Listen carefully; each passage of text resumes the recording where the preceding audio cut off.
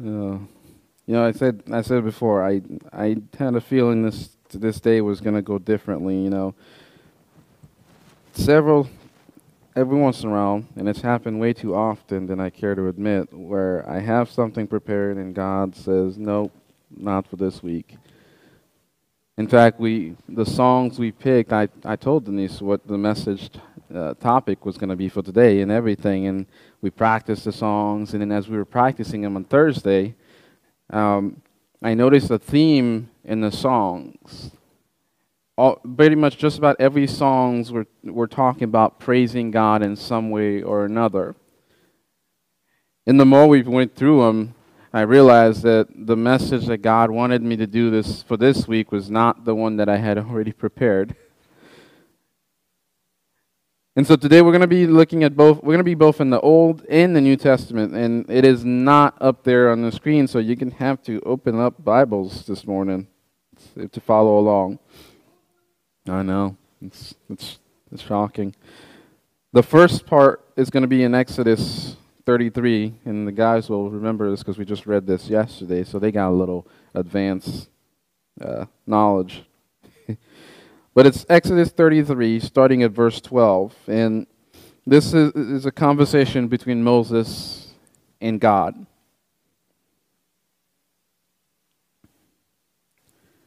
And it starts like this. Moses said to the Lord, "You've been telling me." Actually, before, has everybody found it yet? Oh, did you put it up there for me, Ryan? Thank you. You can thank Ryan for that one because I didn't do it. So Moses said to the Lord, "You've been telling me, lead these people, but you've not let me know whom you will send with me. You've said, I know you by name, and you've found favor with me. If you're pleased with me, teach me your ways, so I may know you and continue to find favor with you. Remember that this nation is your people." And the Lord replied, "My presence will go with you, and I will give you rest." Then Moses said to him, "If your presence does not go with us, do not send us up from here. How will anyone know that you're pleased with me and with your people unless you go with us? What else will distinguish me and your people from all the other people on the face of the earth?" And the Lord said to Moses, "I will do the very thing you have asked, because I am pleased with you and I know you by name." Then Moses said, "Now show me your glory." And the Lord said, "I will cause all my goodness to pass in front of you, and I will proclaim my name, the Lord, in your presence.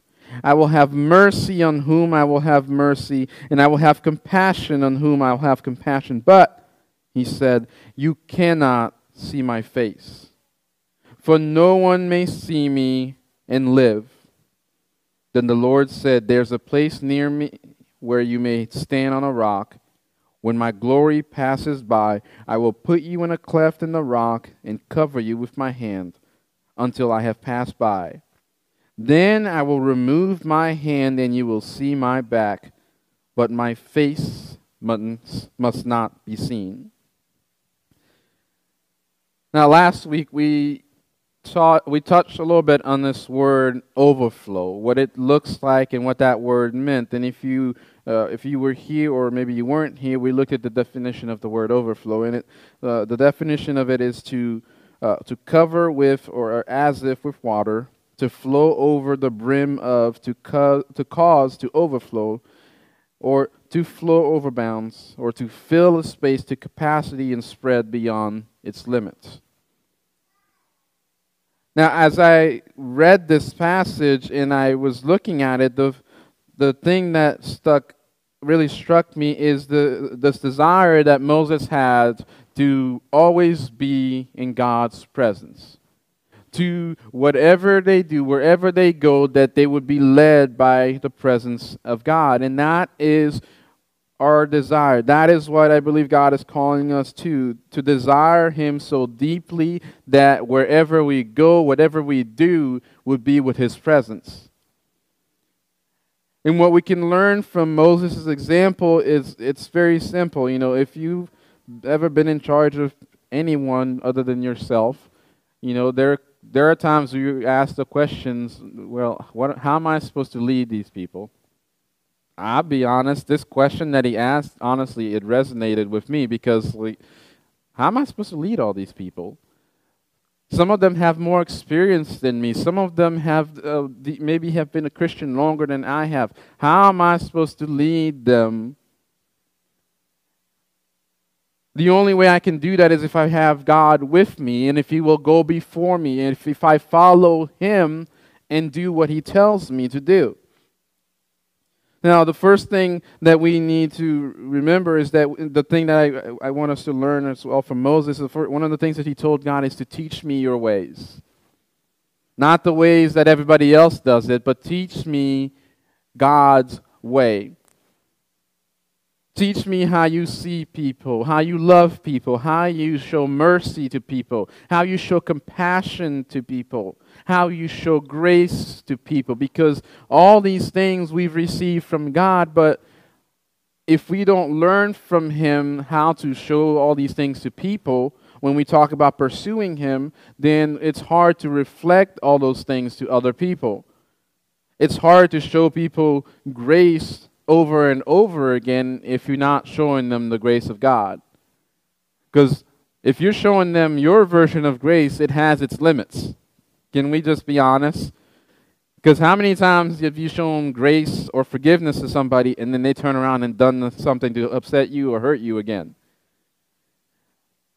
But if we show them the grace of God and it takes on a different form, it doesn't mean that we accept the way they've treated us. It means that because God so graciously loved us and sent His Son to die for us, we have His example of grace where all we have to do is follow His grace, His examples, and we can show that same thing to other people. So we want Him to teach us His way of doing things. See, one of the other thing that really started this message for me is when he asked, what is it that's going to distinguish us from everybody else on this earth? What's going to make this place different than everywhere else? Because you can listen to worship music in your car, you can listen to music on your phone, you can listen to worship music wherever you go. So it's not like we're without means to be able to worship.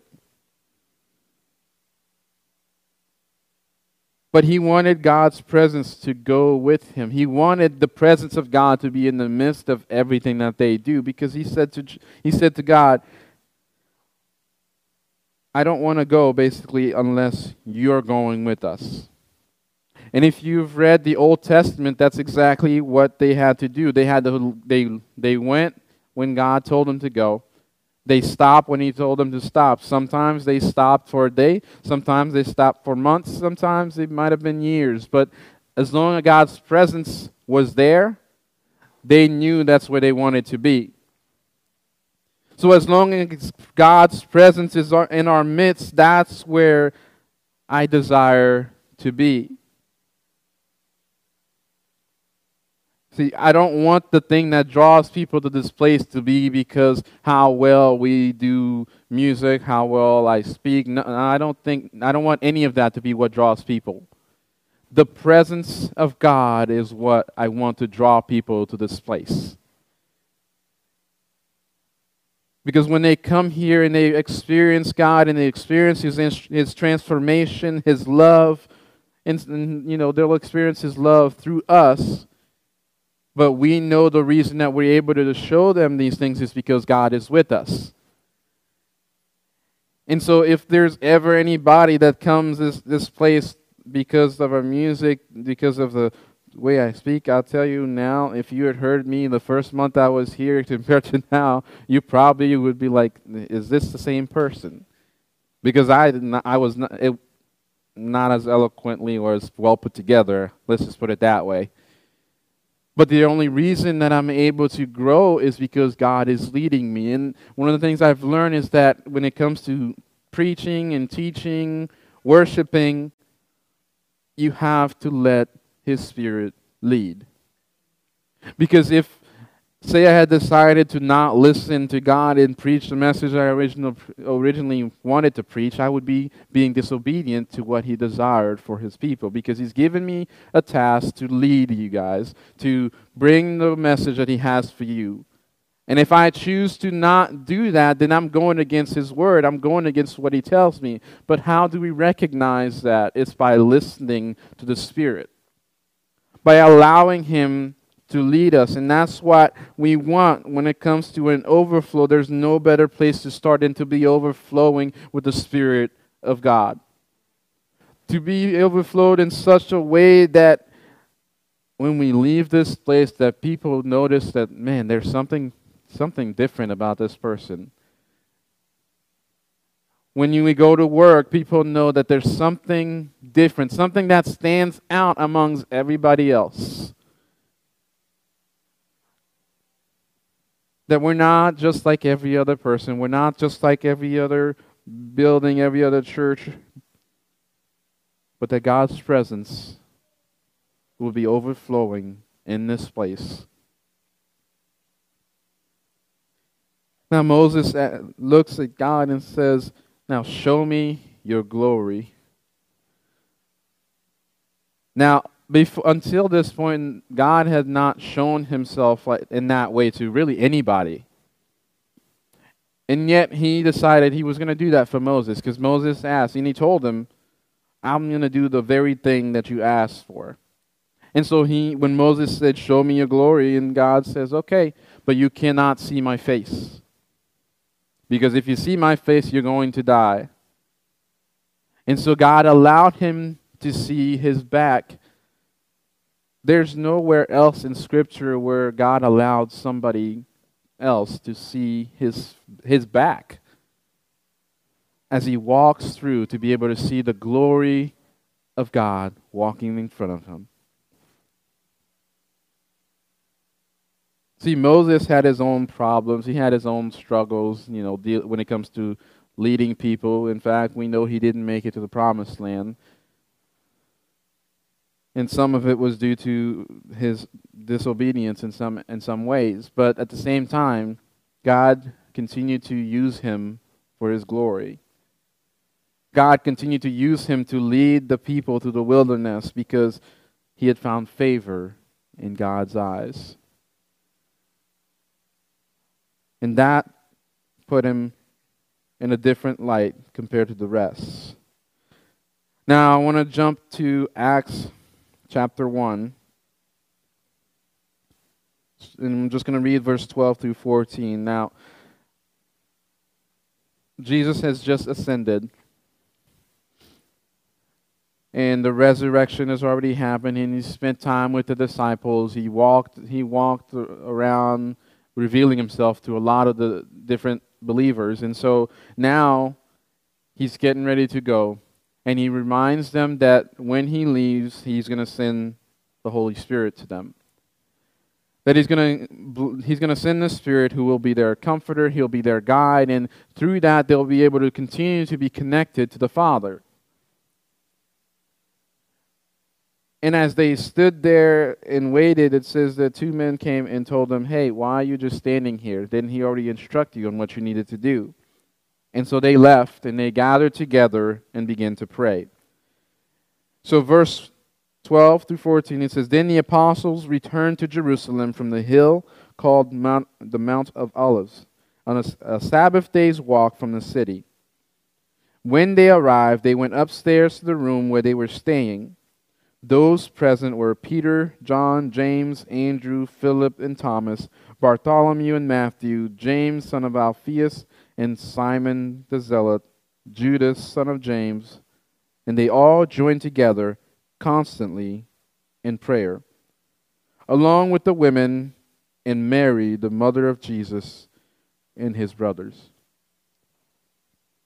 So after Jesus told them what was to come, they gathered together and began to pray, waiting for God's Spirit to descend upon them. It's important that we not forget how important prayer is to our walk with Jesus. If we want to live and walk in His presence, then we have to daily seek His presence. Because if you can start the day with God's presence and find yourself encountering a lot of different things that really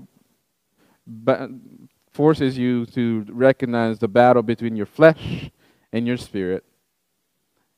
Because dealing with people will cause you to question which one is stronger, the spirit or my flesh. And I will say, I've said it before, I had a very frustrating week, and I've had to take that over and over before God, not because of anything that He's done, but more so because of dealing with people.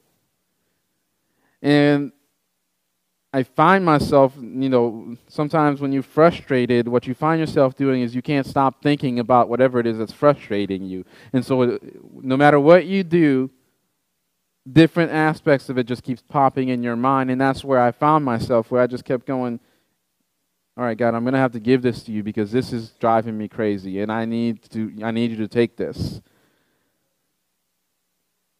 It was interesting because the message that I wanted to do in some aspect probably my frustration probably would have come out of that message. So it's a good thing that I'm not doing that message. Because I don't want to ever get in the way of what God wants to do, but at the same time, I don't want to ever let the words that comes out of my mouth to be something that will drive wedges between people or do anything of the sort that is not of God. And so if that means that, that I don't do that message, then that's fine. But God still has something in mind for us. Every Thursday we use that day as a day of prayer, or at least for an hour we gather here in this place when we pray. And we pray for lots of different things. We pray for people's needs. We pray for the church's needs. We pray for people who have come to our events that we know their names but have never seen their faces in this building. We lift up all those families. Because that's what I believe we're called to be as a church, is not just to lift the needs of each other, but to lift the needs of other people. We may not know what their needs are, but we know that God sees them and God hears whatever they're crying out about. And so we pray. And I believe that it's important for a church to not just pray individual, but to pray corporately. Because when we gather together and lift our voices as one, just like we do in worship, where we pray together as one, because that's what the disciples were doing when they gathered along with all the other believers. They all gathered in the same space, and they were all praying to God. They were all praying. They were all in unity of the Spirit, not necessarily just their mind, because I'm sure they all had different ideas about what they wanted God to do and how He was going to how the Spirit was going to come upon them. But in that moment, they were praying together in the Spirit, seeking the Father. They had no other agendas than to gather together and constantly pray together. And so, one of the things I want to encourage us to do more often as a church is when we pray together at the beginning of the service, please feel free to pray out loud. Because it's not just about me, and I'm not the only one with a relationship with God in this space. I don't have a more special connection to Him than you do. And so when we gather together and we begin to pray, not only am I lifting up the needs, but there might be things that that needs to be lifted up that I don't. So in that moment, there's no reason why you can't lift your voice to God in prayer. Or maybe somebody that needs prayer and you just want to stand in the gap for them and be there for them and be the one that cries out to God for them. Do that. There's absolutely no reason we should feel like we can't lift our voices and pray when we're in a church building. Because if you can't pray corporately in here, how are you going to live out your life of prayer outside of this building? I don't want us to be afraid of praying out loud. Now, I know not everybody feels comfortable with that, and that's okay, but you got to start somewhere. And it starts with a willingness to just go for it. To be willing to seek God with all your heart, with all your mind, and with all your soul. See, when we talked about what overflow looks like for our church, we talked about how the overflow that comes in this place, how it's going to affect others. Well, in order for that to happen, first we have to be filled with His presence. And the most important thing I think that we want people to get is to get God's presence. All the other stuff can come later, but if they don't know what it's like to be in the presence of God and they've never experienced it, then that's our desire. That's what we should begin to pray for, that every single person that comes in this building, whether it be for the first time or for the last time, would walk in feeling His presence and would leave this place knowing exactly where they were. We pray for revival, we pray for transformation, we pray for all these things, but the thing about revival is it starts with us. Our hearts have to align to the things of God. And if they're not aligned with the things of God, then we begin to ask Him to change our hearts, to transform us, to think like Him, to live the way He wants us to, and to act like Him. And to be more like Him. And that's really what we've been going after since the beginning of this year. To be more like Jesus. Maybe there's areas in our lives or in your life where you feel like you're not walking the way God wants you to.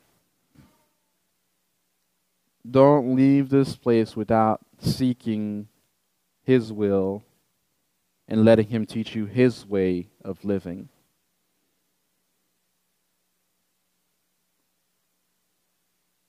See, we have to be more than just talk. It's time we start living the way God wants us to. It's time we start showing people what it means to follow Jesus. It's not just something we do on Sunday where we go to church and then, we'll go through our week and maybe we interact with Him. No, it's a lifestyle. He's a part of us. He is with us wherever we go. And this prayer, or what Moses asked, I strongly agree with, Lord, that if your presence is not in this space, don't send us there. But maybe He sends you there to be a representation of Him, to show people what His presence is supposed to be like. Maybe this is only the start. This is only the beginning, the starting place where we begin to really connect with His presence, to get to a point where we can lead people to Jesus, to get to a point where we can introduce them to what a life with Jesus looks like. See, my relationship or my walk and my testimony might be different than yours, but you still have a testimony about what God's done for you. You still have a testimony of how He saved your life. And there's going to be people that you can share with that I will never meet. There's going to be people that you can show what life with Jesus is like that I may never encounter. Because we encounter different people every day. My question for you is, do the people that you encounter recognize that there's something in you that is different than everybody else? So what is it that sets us apart from everybody else? If His presence is not in us, then that's a problem. But that doesn't mean you cannot ask Him to fill you with His presence. You can ask Him to fill you with His presence, to fill you with His Spirit. See, as the disciples were gathered together praying, and the Spirit descended upon them, it was so powerful that everybody that were gathered outside of where they were understood one thing, that something powerful had happened. They didn't know what it was, but they knew something was different. And when they came out of that building and started preaching to people and praising God in their own tongues, all of a sudden people had questions and wondered, what in the world is going on? How can these people be talking in our personal tongue when they have no experience, have no knowledge, or even backgrounds in learning this language? But yet, God used them to share the gospel. And in that moment, that was the day that the church began. And to this day, the church continues to survive. There's always been things that tries to snuff out what God is trying to do. But yet, through all the persecutions, God continues to reveal Himself, to continue to show His glory over and over again. See, I don't remember the exact spot, but it was after Peter I think it was Peter and John, they had healed a man that had been sitting in front of the temple for years. And they told him, silver and gold I do not have, but what we have, we give you. And they told him to stand. And because of that, they were called in front of the religious leaders, and they questioned them, and they wanted to do all these different things to keep them from spreading the name of Jesus. And one of them stood up and said, listen, if this is not of God, then it will die out. But if it is of God, then it will continue to grow, and nothing you do will stop it from happening. See, this world will try to dictate how we're supposed to live. They'll try to snuff out God, but they can't. Because God is bigger than that.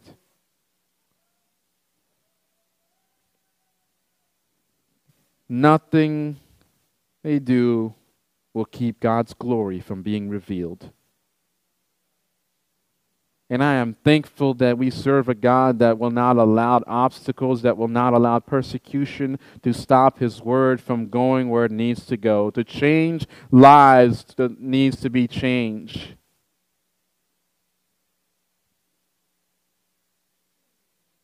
So let this place be an example of that. That no matter what is going on outside of this space, we will not stop preaching the gospel. We will not stop going after God. We will not stop seeking His presence, whether it be through prayer, through worship, through the hearing of His word. We will not stop.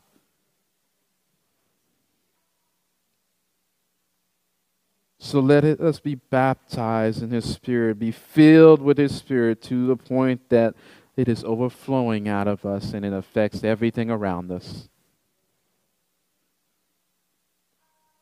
As we do this last song this morning, it's a song that we introduced earlier on called I'm Not in a Hurry. It reminds us that it's okay to rest in God's presence. It reminds us it's okay to allow ourselves to be drawn near to Him. It's okay to go after God with your everything, even when everybody might look at you like you're crazy. That's okay. Because He has sacrificed so much for us. If going after His presence is the least we can do, then let's go for it. Because His sacrifice on the cross is worth that and so much more.